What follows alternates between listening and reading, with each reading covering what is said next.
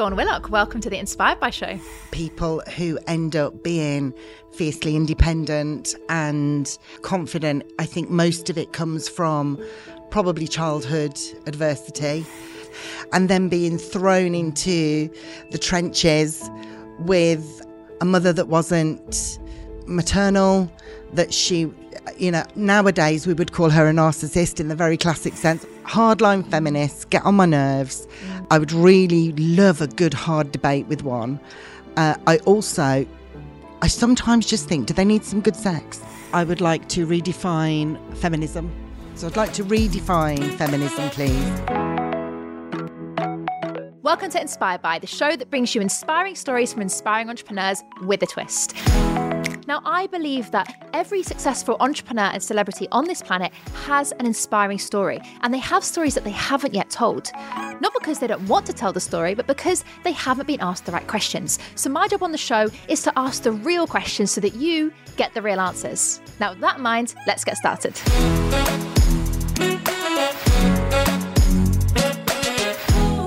Dawn Willock, welcome to the Inspired By Show. Chloe Bison, thank you very much for having me. You're very, very welcome. Thank you for being here. Thank you for travelling all the way to London for our studio so we can do this in person.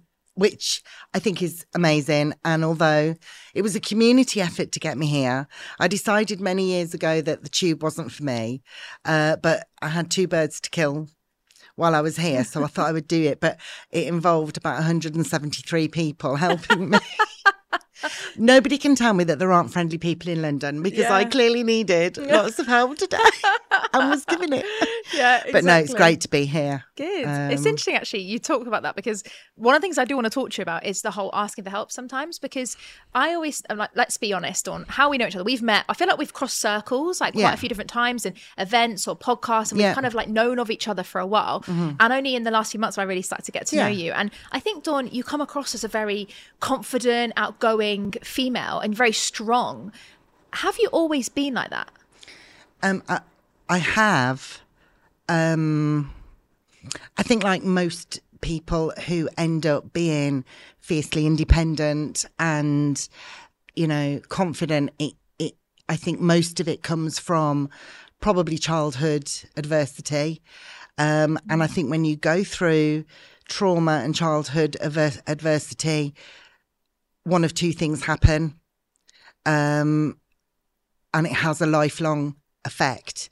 So I think people either withdraw, and there's no judgment on that, because if you're a child and you're going through stuff, like, how do you know what to do, right? Mm-hmm. And I think people either withdraw, and then as adults that translates sort of having massive self-worth issues and all of that. And then no wonder when you go down the personal development road, it's really hard for you to do, like to change, because it's in your soul. Or you come out fighting, and by the time I was 3, I was absolutely, nobody could tell me anything. But the interesting thing about that is my grandparents, my nan and granddad, filled my cup with so much love in that first 3 years that they didn't just fill the cup, they spoiled me rotten. Like, I was literally the centre of their universe, like literally. And it's only then as you are much older and you look at personal development, you look at why, what, where and how. And I think that those first 3 years, I actually think I owe those two human beings everything that gave me that substance. I was worth everything to those human beings. And I think for you to have that in the first 3 years, I think that's because it's impossible for me to sit here and go, oh yes, when I was such and such an age and this happened and I became a warrior woman and was very, no, of course not. And a couple of years ago, it was on Clubhouse actually. A couple of years ago, I started, well, why don't I feel imposter sin? I have no conscious relationship with that. And why don't I, we're in similar communities. You'll be in communities and everyone's got like, well, everybody feels this sometimes and everybody feels that sometimes. And I go, I'm not saying I don't, but I don't have much of a conscious acknowledgement of that. So I started to deconstruct why. And it turns out that I can't take any credit for it whatsoever. It's like none. It was the combination of having the most magnificent mother who could be as magnificent. She was magnificent, whether she was being wonderful or terrible. She was magnificent right across the spectrum, and having aunties and grandparents that literally, particularly my nan and granddad, obviously, who just made me their world in those formative years. And I think having that happen to you in the first couple of years of your life, and then being thrown into the trenches with a mother that wasn't maternal, that she, nowadays we would call her a narcissist in the very classic sense. I don't think that existed as a phrase before, albeit she was an incredible woman. Also, so let's say Middle England, middle class, housewife. My mum was not that. Like, she absolutely wasn't. I can remember when I was very young, as Dad was coming in through the door. So Dad was raised very Victorian. Very Victorian. And so his expectation was that his dinner would be on the table when he came in from work.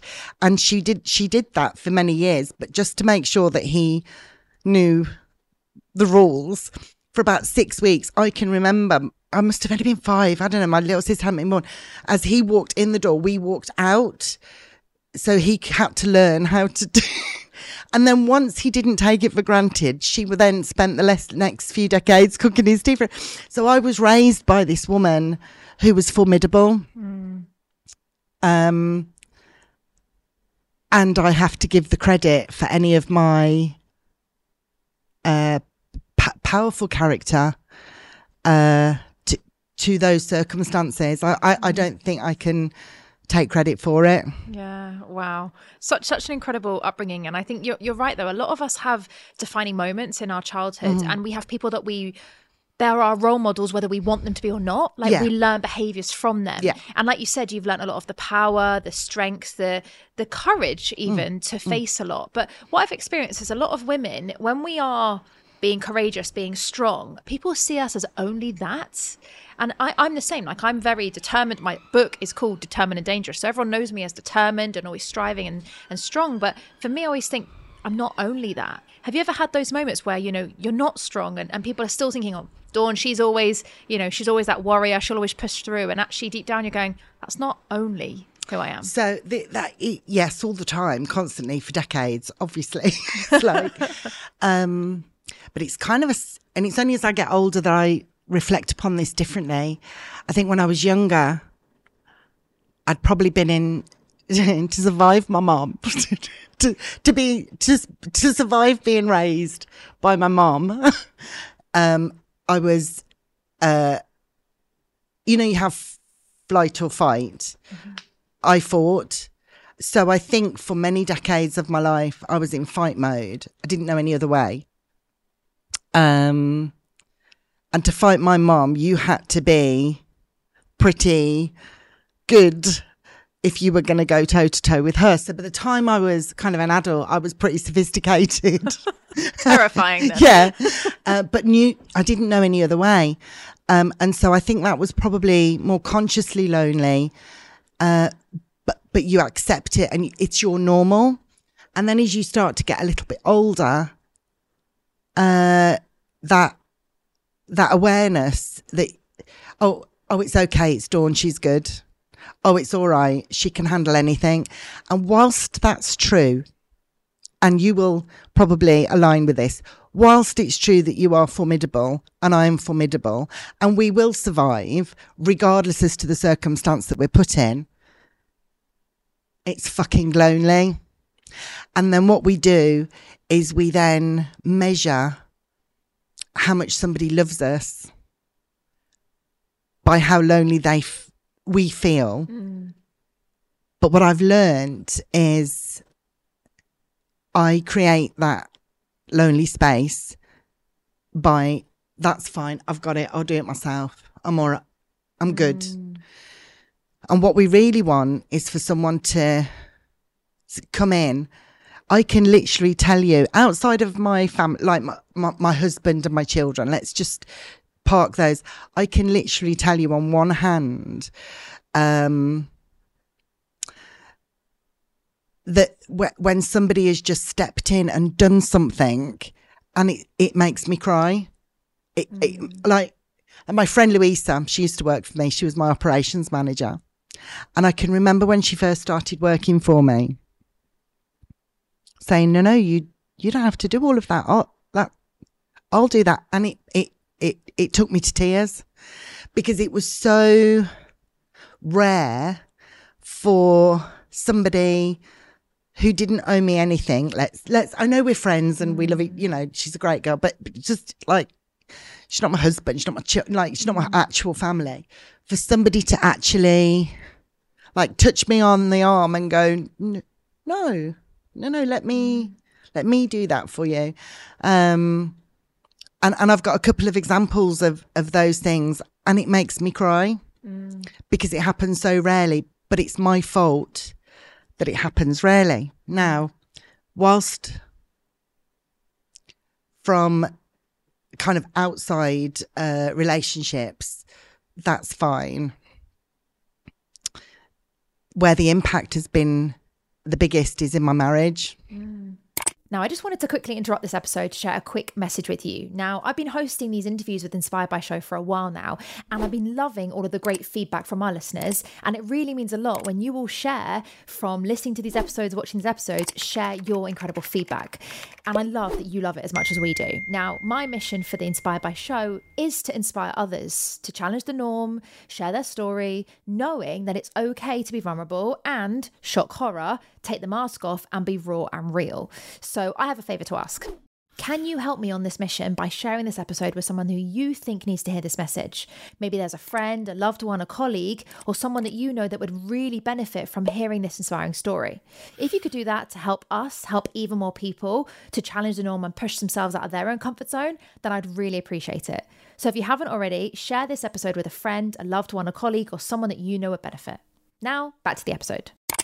Yeah, that was going to be my actual first question, because I think when it comes down this track, there's, you know, you can only be so strong and so much in an armor. Like, there's an element of marriage, relationships, even kids to some extent, where you're like, actually, I do need to be vulnerable and let you in a little bit.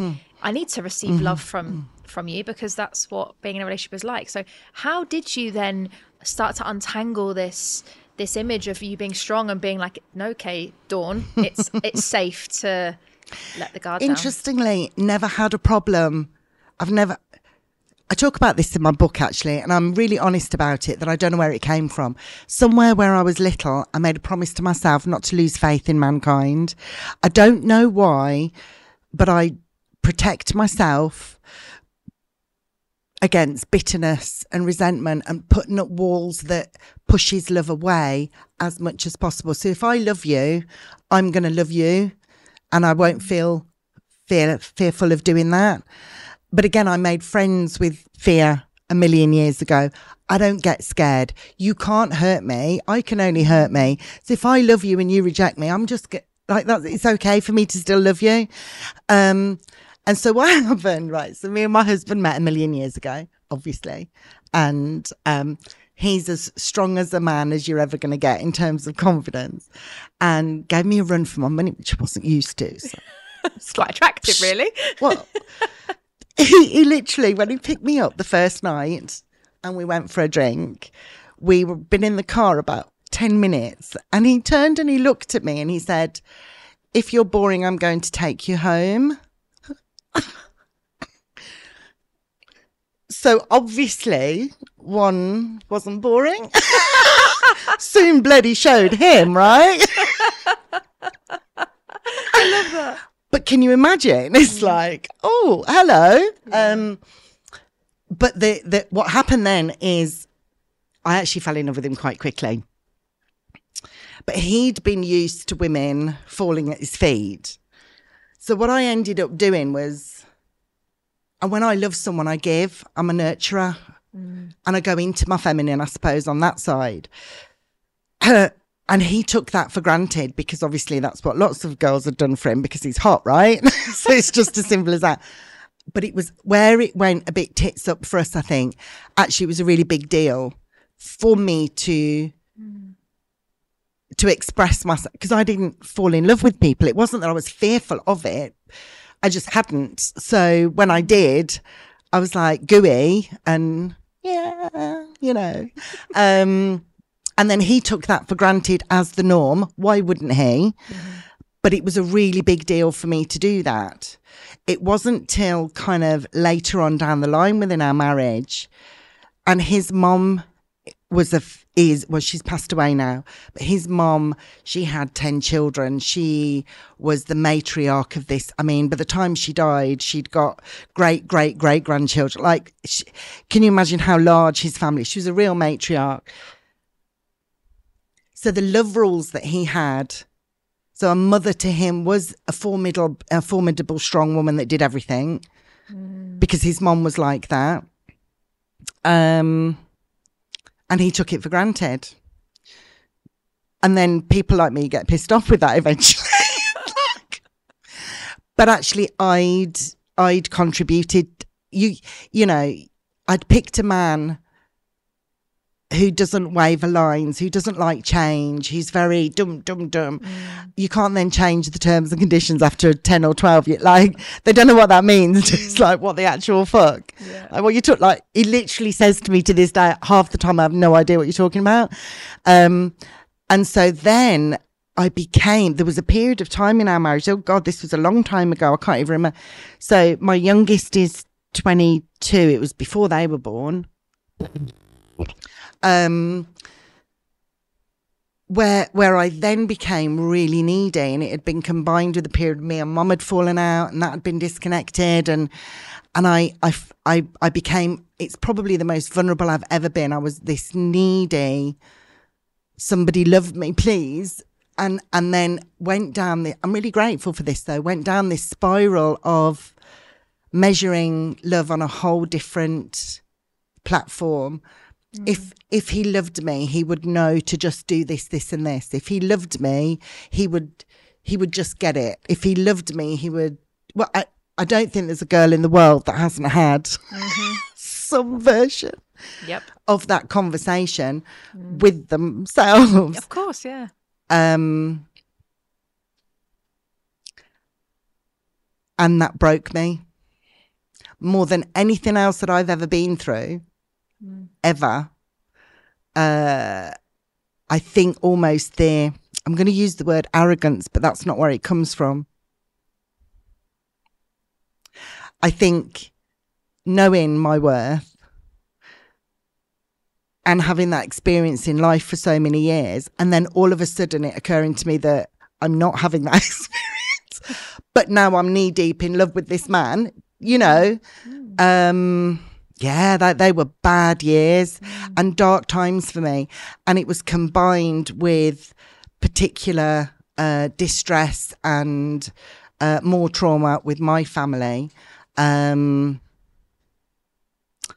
I think the combination of those things, where I was completely disconnected from my family, and then I become like this needy version of myself that I've never known before. I'd never met her before. I'd never experienced her before.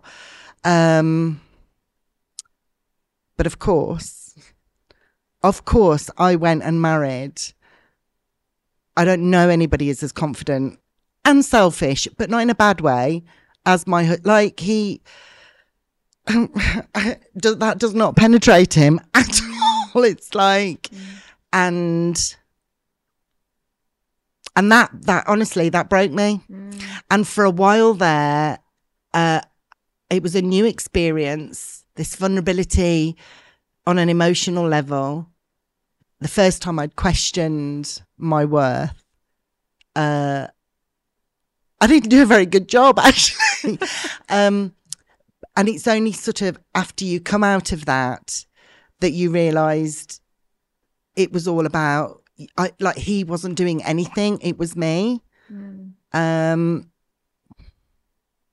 Equally, it shows you can't do something like that to someone like me who has already got this pattern of self-independent, like, I don't need anybody else. And then once again, it was proven to me, actually, you got to help yourself.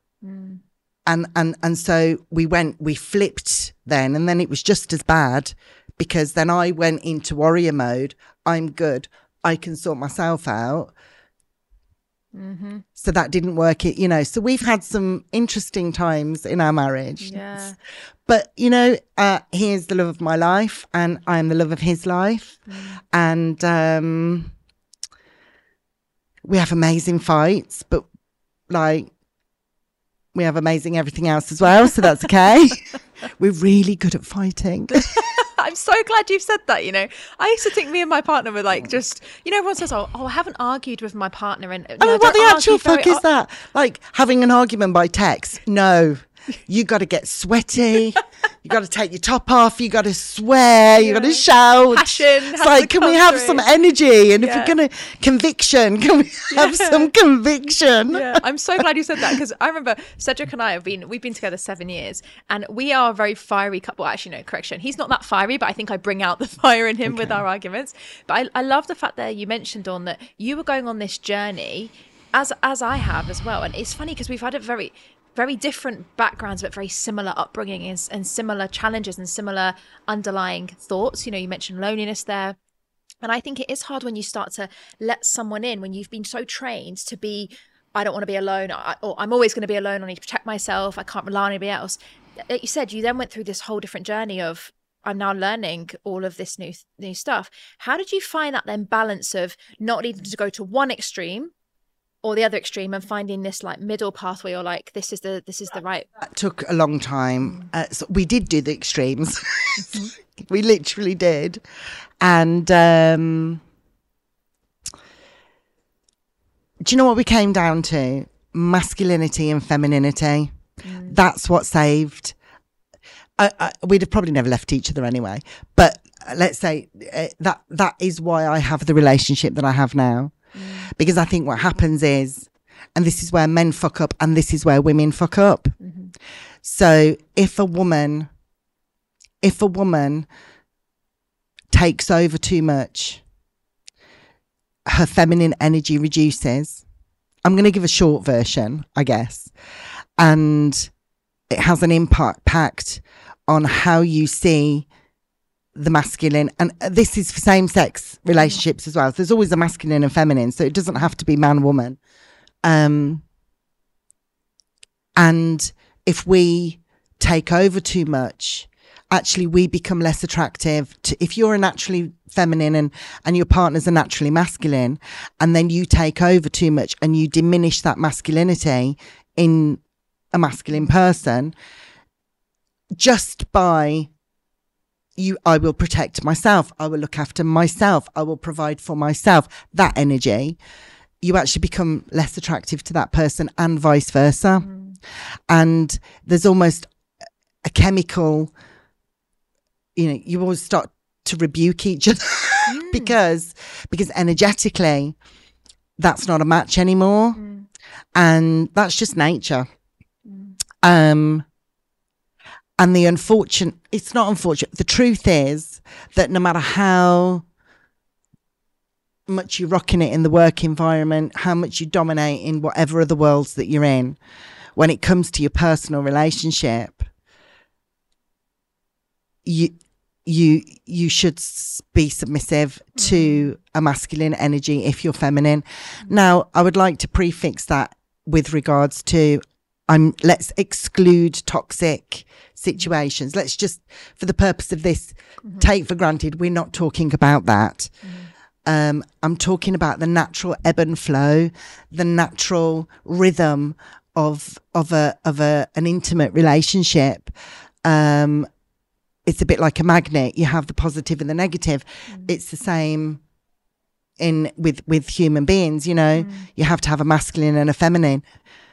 The masculine is more dominant. The feminine is more subservient. We nurture, we create. And so you have to step into that in order to. And what really pisses me off, Chloe, and I'd really love your take on this. I know that you're a lot. How old are you? 32. Okay, so, oh, bloody hell. It's like I'm nearer 60 than anything else. So in a few years, let's revisit this conversation. But I'm not having it that a strong female is an alpha male. And let me tell you why. Let's get a mother that doesn't work. That woman runs that household. You could put her in charge of the country.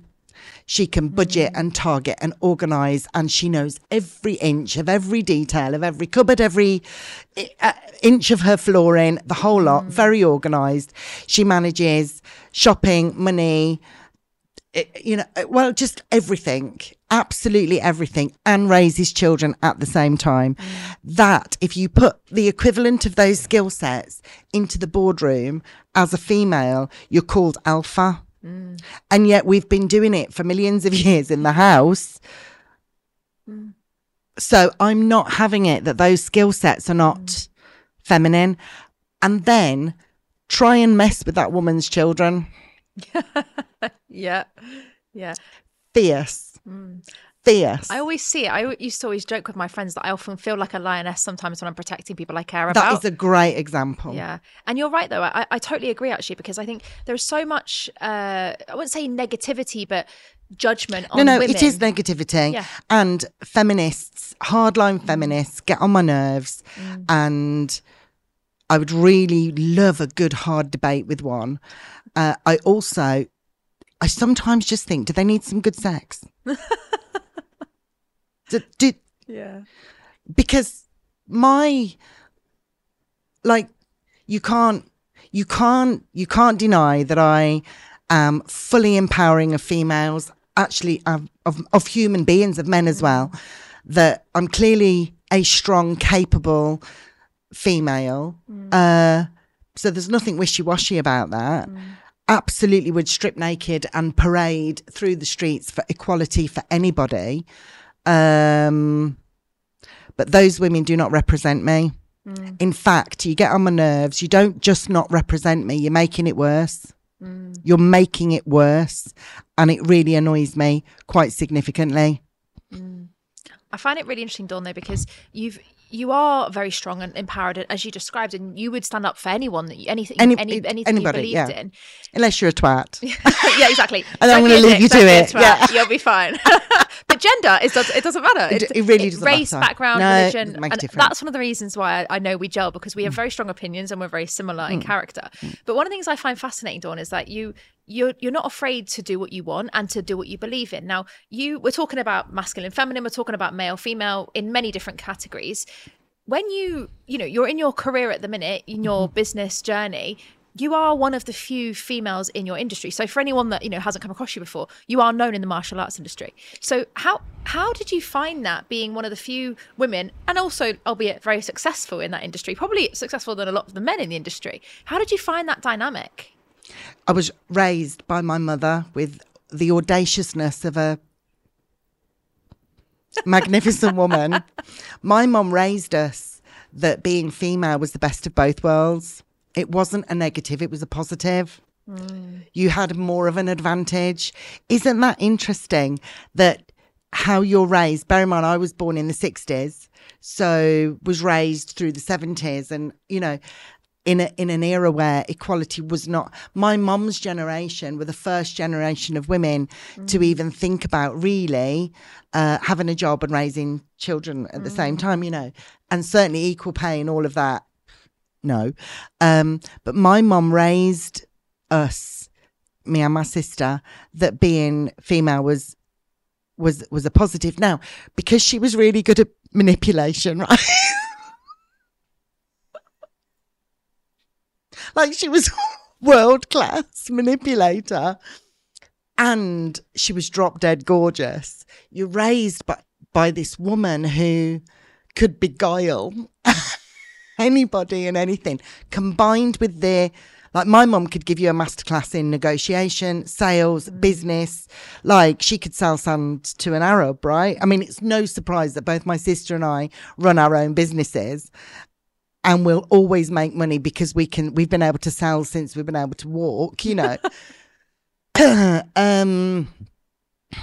So we weren't raised to see, it didn't occur to me that being in fact, what occurred to me was at the time where my journey in martial arts was, I don't train, I'm on the, you know, I provide services to them.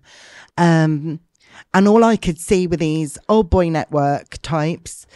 They were all martial artists. They were all men, and they were doing a shit job of supporting other instructors. So to me, the recipe which was male and trained, was a disqualification for doing a good job, because clearly you're not doing a good job. They were doing a good job of running their organisation, but they were treating instructors like shit and weren't supporting them. So therefore, being a woman who didn't train, obviously that qualified me. Like, obviously, it made perfect sense to me at the time. Like, I love that. And so again, and this is where mindset, Chloe, do you know what I would love? I would love people to just sit back, accept love,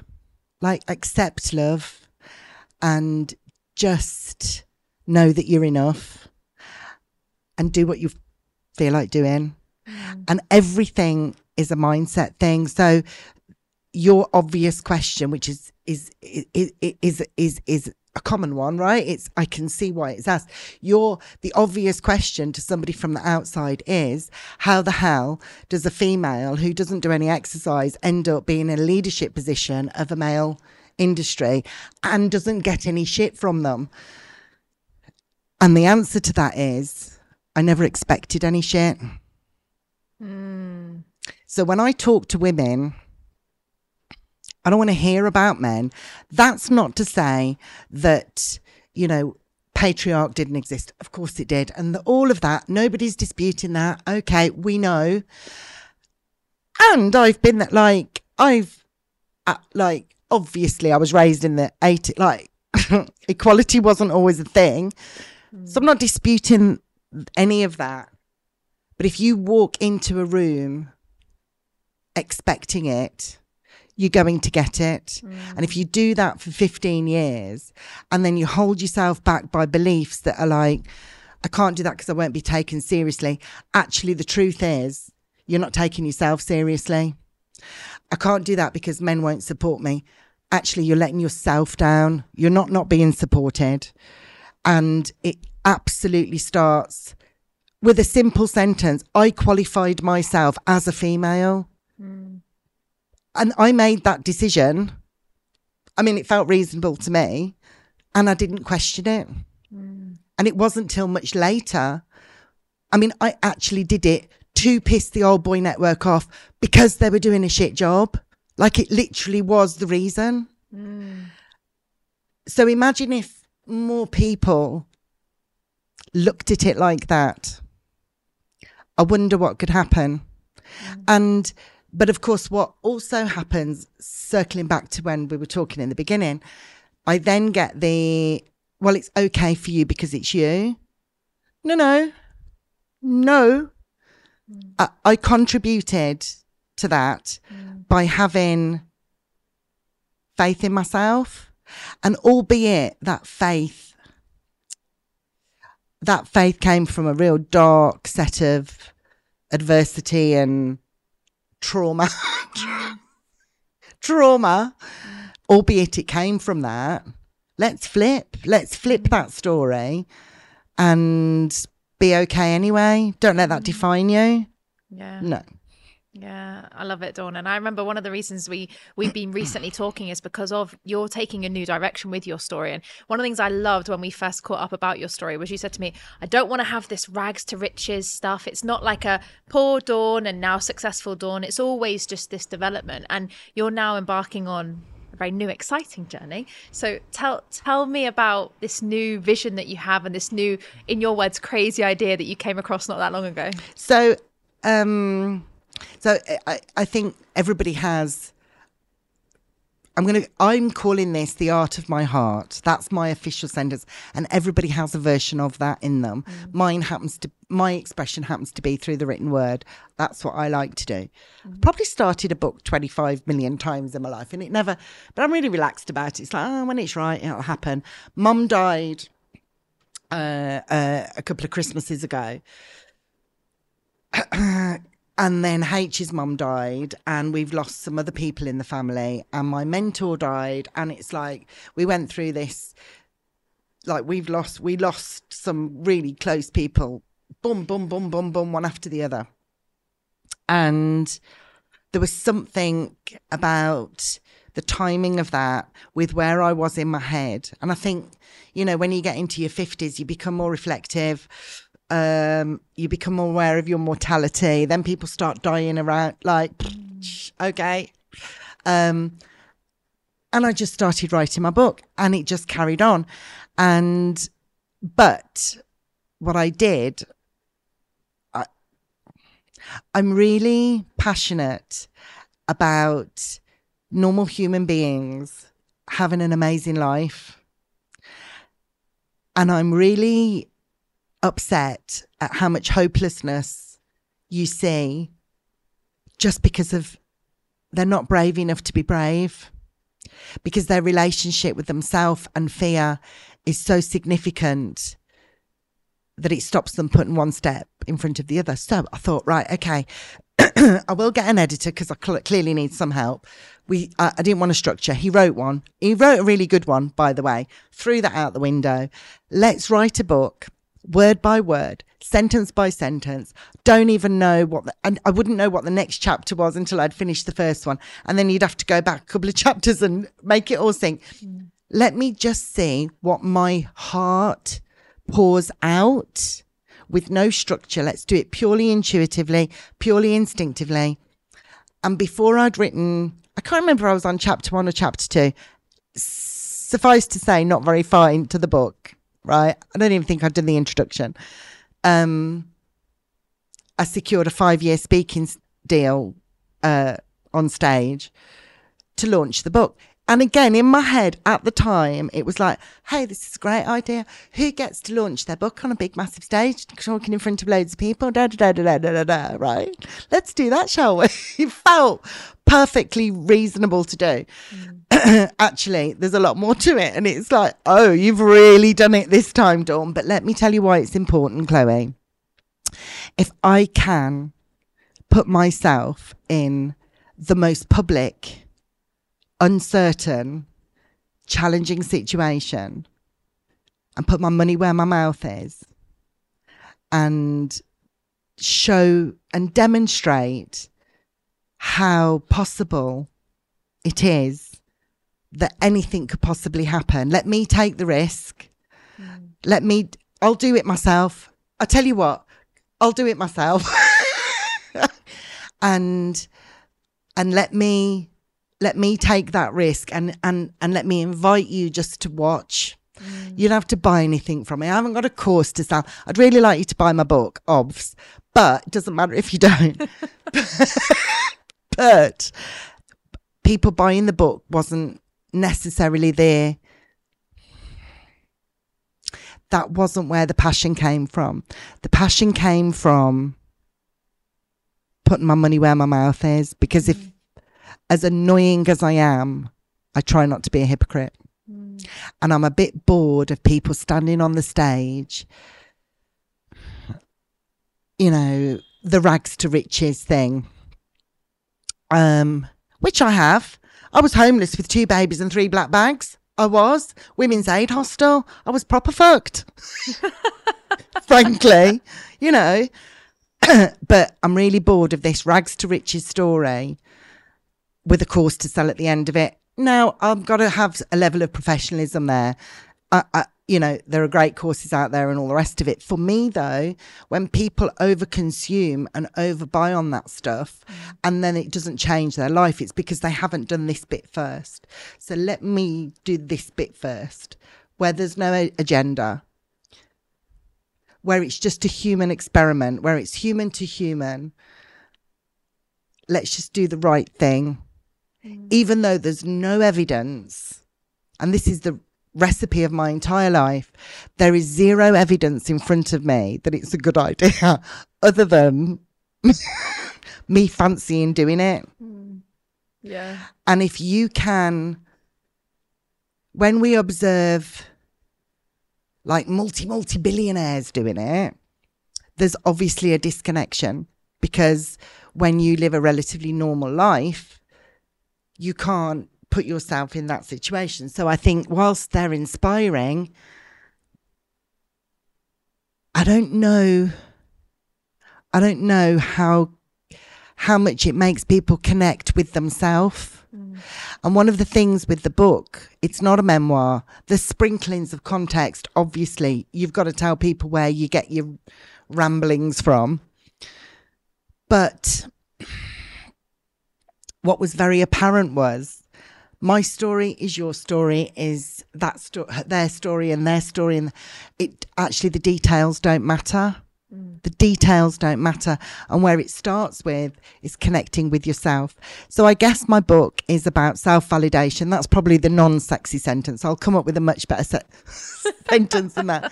But it's about self-validation and connection with self, because you are not going to be able to connect with the world unless you have that connection with yourself first. And that takes a bit of bravery. So just a bit of bravery. I mean, you have gone on like quite a challenge, Dawn, and I love it, because you're going, well, you know, the only person I've got no evidence, the only person I've got is myself, and I'm there rooting for you. I'm like I'm your cheerleader on the sidelines, because I think it's such a powerful thing. As you know, I publish books for a living, and I come across so many stories and so many books. And when we first spoke and you told me about this human experiment, as you were calling it, I was like, oh my God, sign me up. Like, it sounds so interesting, because I think a lot of people are scared to take a leap privately, you know, I don't want to try that, I don't want to start that business, or I don't want to quit that job, or I don't want to start this new challenge, what if I fail? Whereas you're kind of going, take the armor off, I'm going to do it on a stage, and I'm going to do it, I'm just going to do it. Yeah, and if that can inspire somebody to, like, come on, girl, you or guy, you can do a Facebook Live. I've just you can now, come on. Chop chop chop chop. And I'll be really transparent. There have been a couple of times, especially recently, where I've gone, oh fuck, like, okay, this, yeah, it probably was a good idea, but this is a little bit more serious than your normal good idea. It's like, I think Mo Gordit's on the stage and Fern Cotton's like, oh, hello, I'd rather not fall flat on my face in front of them. That would be marvelous. But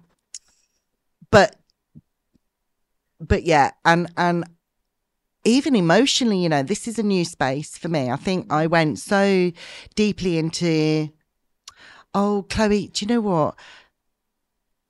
The downside of people like me and you, when we're older and we've had a million kids and all the rest of it,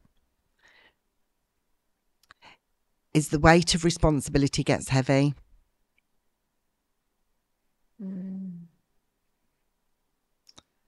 And I think when my joy has come from writing the book is relinquishing all responsibility of making money or success, or it's got to pay a bill, or it's literally for the pure joy of it.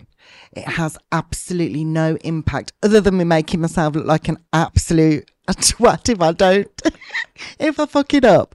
But I'm not going to fuck it up. Do you know what happened? I wrote this book purely for the joy of it, and it's a great book. And how interesting that we spend all this time consuming content and researching and structuring like 5 pillars to bum, bum, bum, bum, bum. And whilst all of that stuff is true, it turns out that I'm right, because I usually am, for the record. That my book was written word by word, purely instinctively, didn't know what the fuck I was doing. And it had an introduction, a middle, a beginning, a middle, and a conclusive end, all by itself, without any halabala, without any over. But to do that, I think I went so deeply into a creative space and complete wild abandonment of any responsibility, which I have a lot of weight now with I'd love just to have no responsibility. I'm really tired now. I'm really tired. So to remove the weight of the responsibility and write the book purely creatively was a real gift to myself. And the biggest challenge that I'm having now is, well, now I've got to write a bloody speech, and then I've got to practice it, and then I've got to package it, and I've got to have sentences. Now I've got to make the responsible it was such a creative thing for me that it's quite hard to flip back into responsible mode. So, but yeah. And what's the title of the book? So there's going to be 5 books. I'm going to do one a year. The series of the books is called The Glory of Being Ordinary, and book 1 is called Indomitable Spirit. Love it. That's fantastic. And I think it just so, from what I know of you, Dawn, it so wraps up everything I know about your energy, everything I've seen it so far, and it's just been amazing to watch you experience that. Now, what I often find when people go through some sort of new journey or transformation, especially when it starts taking the armor off and being a bit more vulnerable, sometimes the people who know us in a certain light almost get a bit confused. Like, Chloe's lost her mind, or, that doesn't seem like the Chloe I know. How have people around you, whether it's family or clients or anyone, friends, anyone, how have they dealt with this new journey that you're going on? I don't respect any boundaries still with my children. Like, obviously, like, I am who I am, and I do what I do. But I think when they see some of the more public stuff that I do, they don't recognise me so much. It's like anxiety, for example. They weren't allowed. I'm not allowed to be like that. There are those kind of warrior rules. My husband is a general of all generals. Like, he is a general. That's a very good way of describing his persona. So we don't do that naturally. So our children don't do it. They weren't raised with that option. So when they watch me having a nice chat about anxiety, they're like, who is this woman? We'd have got a good idea.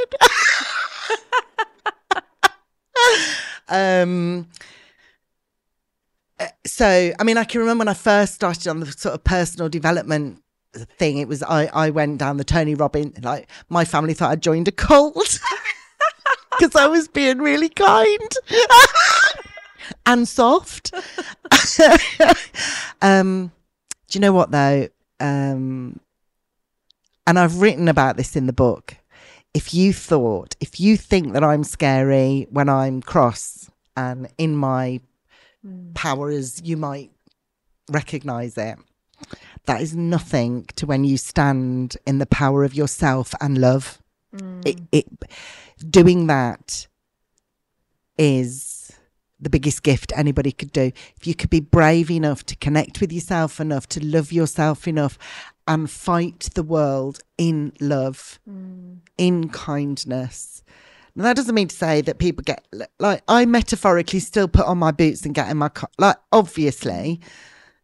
And this is the bit that I don't think people, I think they see it as weakness. But if you're connected to yourself, it's a much bigger, because when you're fighting from a defensive place, from a place of protection, that's still vulnerable because you're defending yourself.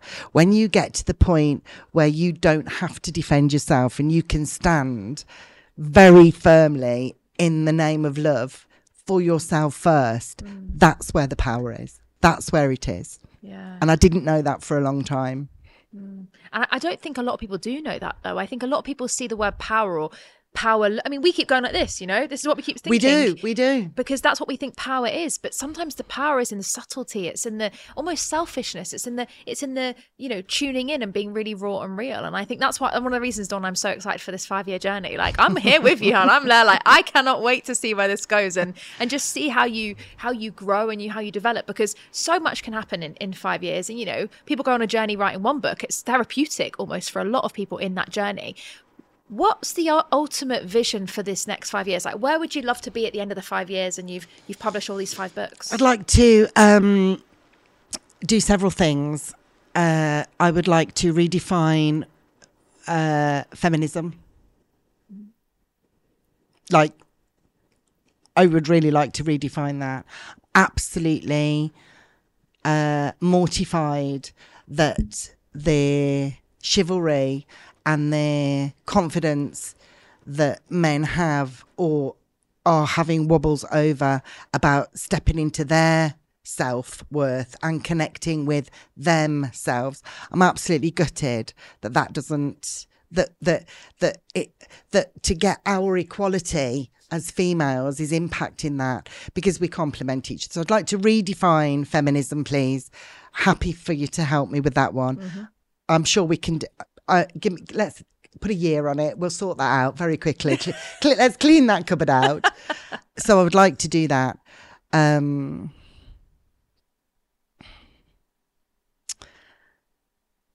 I would like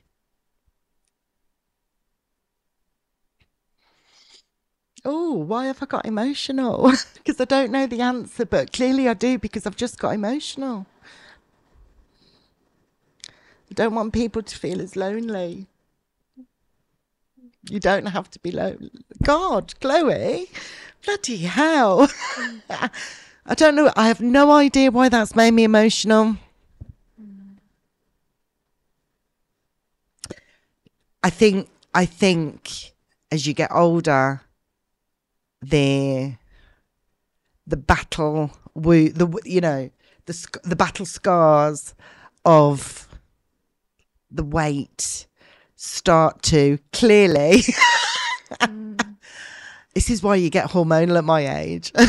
Because it's a good thing. Let's get it all out on the table. I think the battle scars start to jip you a little bit, and there's another way.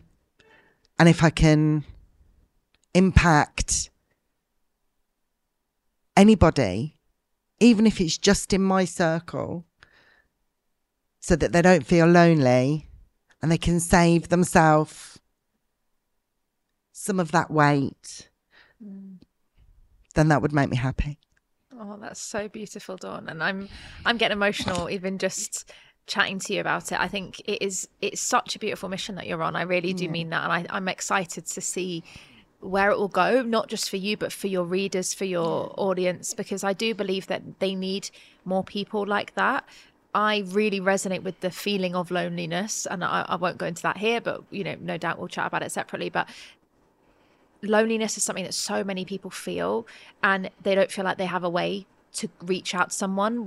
Nobody wants to say I feel lonely or I am alone, 2 very different things, but people can often feel that. And I think it's really amazing to see a lot of people will be listening or watching this, seeing someone who comes across as very strong and powerful and empowered, and yet still they might think, I'd love to have Dawn's strength, or I'd love to have Dawn's courage, but showing this part of you is exactly why the show exists, because we all need a place where we can be honest and say, look, this is why I want to help people. And it's so beautiful. And I think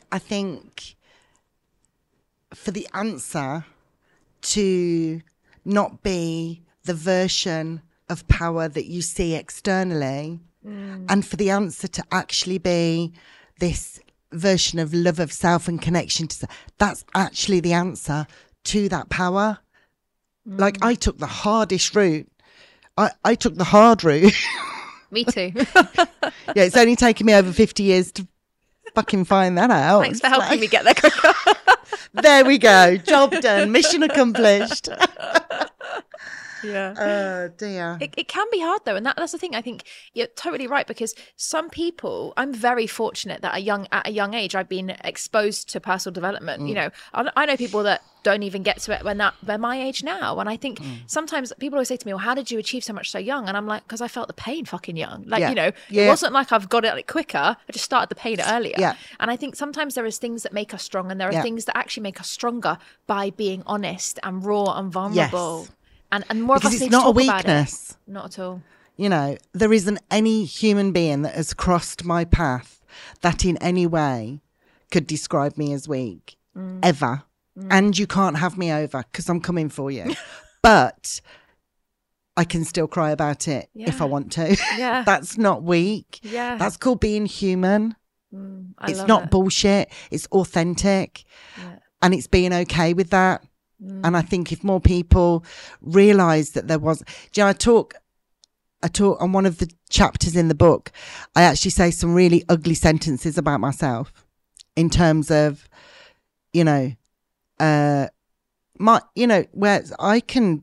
I was raised by this woman she was a significant, formidable person. So I know the rules, right? I just don't choose to do it sometimes, but I can go there. And I actually go through this in the book where I'm deliberately ugly about my ugly side. And there have been years within raising my children and my marriage where I have been awful. I've been the worst version of myself.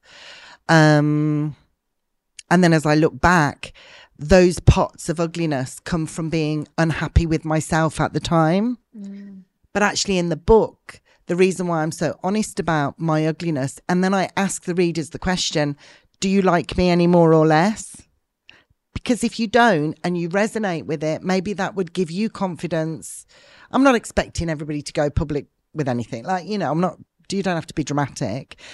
But even that connection with yourself, like make friends with yourself, warts and all, and recognize that the times where your ugliness does, you know, spout out a little bit, something's off kilt, something's not making you happy, something's off internally. So it just kind of guides people down that. I take that journey. I take the risk. I take the risk of you reading something going, okay. I even say to them, you can put me on the shelf if you don't, and I still love you. Like, do you know, it's like, and so it's okay to be authentic. Yeah. What really pisses me off, you're on social media a lot. You're probably much better at it than me. You know, people who are deliberately controversial and deliberately, you know, or deliberately emotional, and it's so bloody obvious that it's an algorithm. It's for the algorithms. And it gets me really cross. Yeah. Because we're in this society, in this rhythm of talking about authenticity and then doing the opposite. Oh, I hear you. Yeah, and it drives me mad. It does, especially because part of my brand is helping people be authentic and take the mask off. Of course. And with writing books, helping people get in the media, especially with what sells. Yeah. A lot of people will dig into that and spin it. And my history of having severe depression, I actually struggle to look at any social media on World Mental Health Awareness Day or anything to do with that, because the shit I see of people saying, oh, well, this is for everyone who's experienced depression. This is for everyone who has challenged mental health. And I remember once, Dawn, funny story. I'm not sure if I've said it on the show before. I had a really big wobble one week, and I woke up and my eyes were so puffy. I'd been crying for days, and I was already quite doing my social media. So I was already quite following. I was doing lives and stuff. I woke up and I just scrolled, and it was Mental Health Awareness Day. And everyone was posting all this fluffy shit about, you know, this is why we need to support people through depression and everything. And I just got my camera I had no makeup on and I did a Facebook Live and I was like, you all think you know what depression is like. This is what it was like. And I was, oh my God, I cringed. But it did really bloody well. The video did so well. Because it was real. Exactly. And my pet peeve, and I have said this on the show many times, is people that video themselves crying, take photos of themselves crying, all for show. You know, and I'm not criticizing people that genuinely are struggling. Like, be honest, be raw, acknowledge it. But you don't need to do it by taking a photo of yourself or videoing yourself crying. What's your relationship with the word depression now? Have you made friends? Are you friends with Mrs. Depression in Chloe? Yeah, I love that question. So I love this turn. This is fantastic. Let's keep this going. So I actually had a really weird relationship before, and only recently have I started changing my language, because I used to say my depression over and over and over. And if you look through any of my old recordings, I've recently re-recorded my book. And I as I was recording it, I noticed how many times I'd written my depression and how much I'd made it a part of my identity. And now depression was a part of me, but it's not mine. I don't own it and it doesn't own me. It's there. It's like a hunger. Like, you know, when you're hungry, if I'm hungry, then I eat. If I don't eat, I'm going to get hungry. Same thing. My eating or my hunger is just depression. If I don't look after myself, the depression will come back. If I do, it will go away. And that's just it. I don't feel anything anymore. I don't feel I'm not embarrassed by it. It isn't part. And I think this is where people like me come across wrongly. And actually, I'm probably quite pleased to kind of expand on this a little bit. A sentence that I will say that I know is misconstrued, and I absolutely don't mean it in the manner in which it comes out my mouth, but I do mean it at the same time. But the feeling in my heart's different to the words.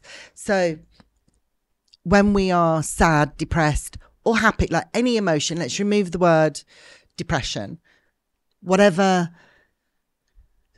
story that keeps going round in our head, if we keep telling ourselves the same story for whatever emotion. So there are people who are in love and they're deluded. There are people that try and force themselves to be happy all the time. There are also people that are depressed, and it is an indulgence in the sentences. I need to prefix that I don't mean that to come out as harshly as it sounds, because the feeling in my heart actually is really compassionate. But I can see where if you've got kind of, you know, two camps, you've got people who are like, let me stroke your arm and tell you, oh, it's okay, you're sad, and da-da-da-da-da-da-da. And then you seem to have this side that were like, pull your socks up, get a grip, soldier on, you know. And somewhere in the middle of that, you know, I think when people, I'd really like to remove the word depression and just use emotion, whatever emotion it is. If it's something that it's based on inner talk, inner beliefs, regardless as to where they've come from, and we keep that alive, we will always be connected to it, and it will always be part of our definition.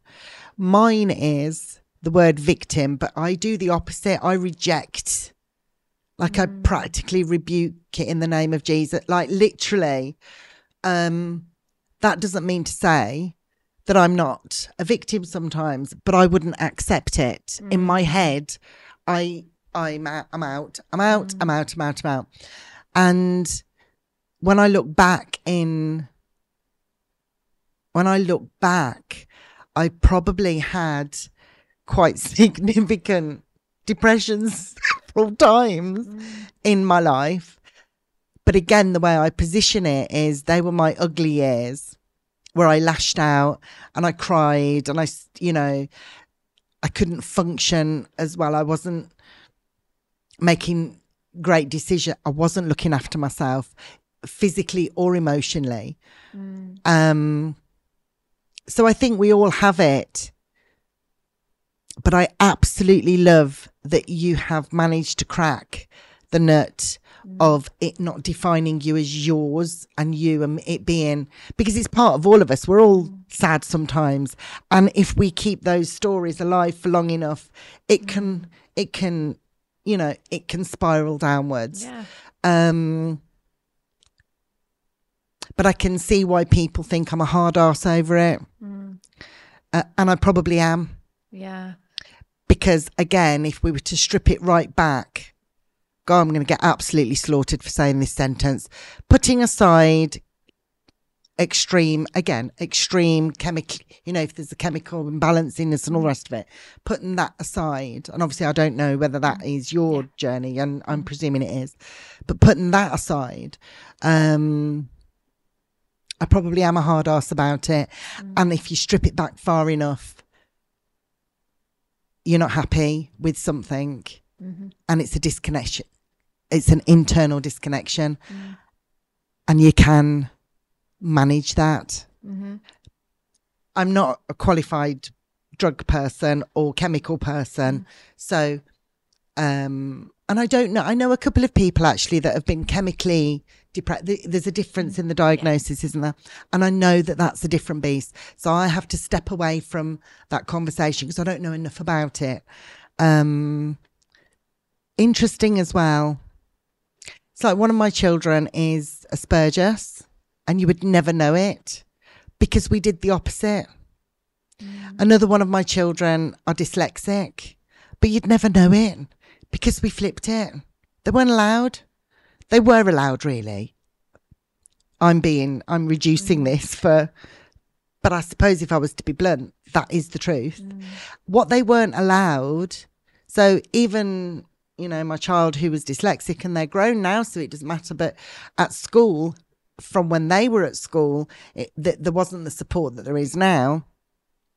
But even when the support came, I'm like, do not think. So you have to now read more. It's probably pretty torturous. But do you know what?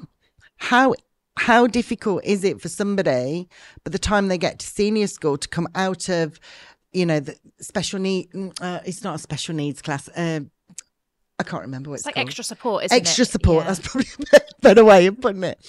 Into mainstream English. I'll tell you why. Because for a year or 2 years, however bloody long it was, we sat down with the 100 words and we read them 100 times every single night. Wow. That's what we did. And even if you can't read properly, that will not define you. That is no excuse for you not to live your life. And it, just as simple as that. I've also got an incredibly clever child who should have been my Oxford University child. Interestingly, his work ethic through education wasn't very good because he was naturally bloody clever. So he thought that he could get, no, I didn't reward. I'm not going to reward you for what me and God gave you. You're not clever. You can't take any credit for the cleverness. Yeah. But you can take credit for the effort and your work ethic. And just because you're clever, don't think that you don't need that. So I am a hard ass. There's always a way around it. And it's usually to do the opposite. Do you know what I love, Dawn, which is what I'm seeing throughout this whole interview, is it's almost like you're just binning the idea of being a victim. Yeah, it's 100%. like giving people labels, saying you're stuck with this. Like, you're not necessarily defined by the card you're dealt. And I think that's been the theme of the whole story. And honestly, Dawn, we have got to have you back again for book 2, obviously. Maybe even see how book 1 goes. Obviously, we will share the links with all of our listeners and our viewers to grab the copy of your book as soon as they can. Now, Dawn, it's been amazing having you on the show. I've enjoyed it so much. Honestly, I genuinely feel like we could talk. We're going to be carrying on this conversation for coffee after and this. Props to you. You made me cry. Go on, Chloe. Not many people get to do that, really. We do say we get raw and real, and people don't normally know until they're in the room. But I really appreciate your vulnerability and your honesty. Now, we have a tradition on the show where the final question I ask all our guests is about who you know that has an inspiring story that you think we should have on the show next. I have a friend. There's 2 people, I think, from in the business world. Joel Stone would be a great one for you to get on. We've actually just had him on. Please. Oh, have you? Yeah, okay. We've just had him on. So perfect. Great minds. Yeah. I'll give you her number. I have a friend called Heather Fisher. Her nickname's Fish. She is an Olympian. She's played rugby for the country. She's also got alopecia, and so very visually she stands out. She's come to the end of her professional sports career and obviously is going through that transition of her identity. Who is she as a, you know, somebody who was always this and now they're this, but she is phenomenal. She's a she was on what's the SAS program? Who Dares Win? Oh yeah, SAS Who Dares Wins. But just look her up, Heather Fisher. Fantastic. Rugby player. Oh, thank you. I'll give you so a number. much. She's great. That would be amazing. I would love to have a conversation with her. No problem. Well, Dawn, thank you so much for coming here and travelling all the way here. It's been amazing to speak to you, and I'm really excited to watch how your journey unfolds. Okay, and thank you for having me on. No problem. Well, guys, what an episode. So worth it. And I hope you took loads and loads of golden nuggets from that. Dawn's story, her vulnerability, her honesty, and also showing that you don't always have to be strong and powerful. You can be strong by being vulnerable and authentic and honest and raw and real as well. So if you haven't already, share with us in the comments what has been your biggest takeaway from this episode. What part of Dawn's story or what she shared has resonated with you? And if you are watching on our YouTube channel or you're listening on any of the podcast platforms, if you haven't already, make sure you subscribe to the show so you don't miss out on our next inspiring guests. I'm really excited to see who we've got coming up next, and I'll see you next week.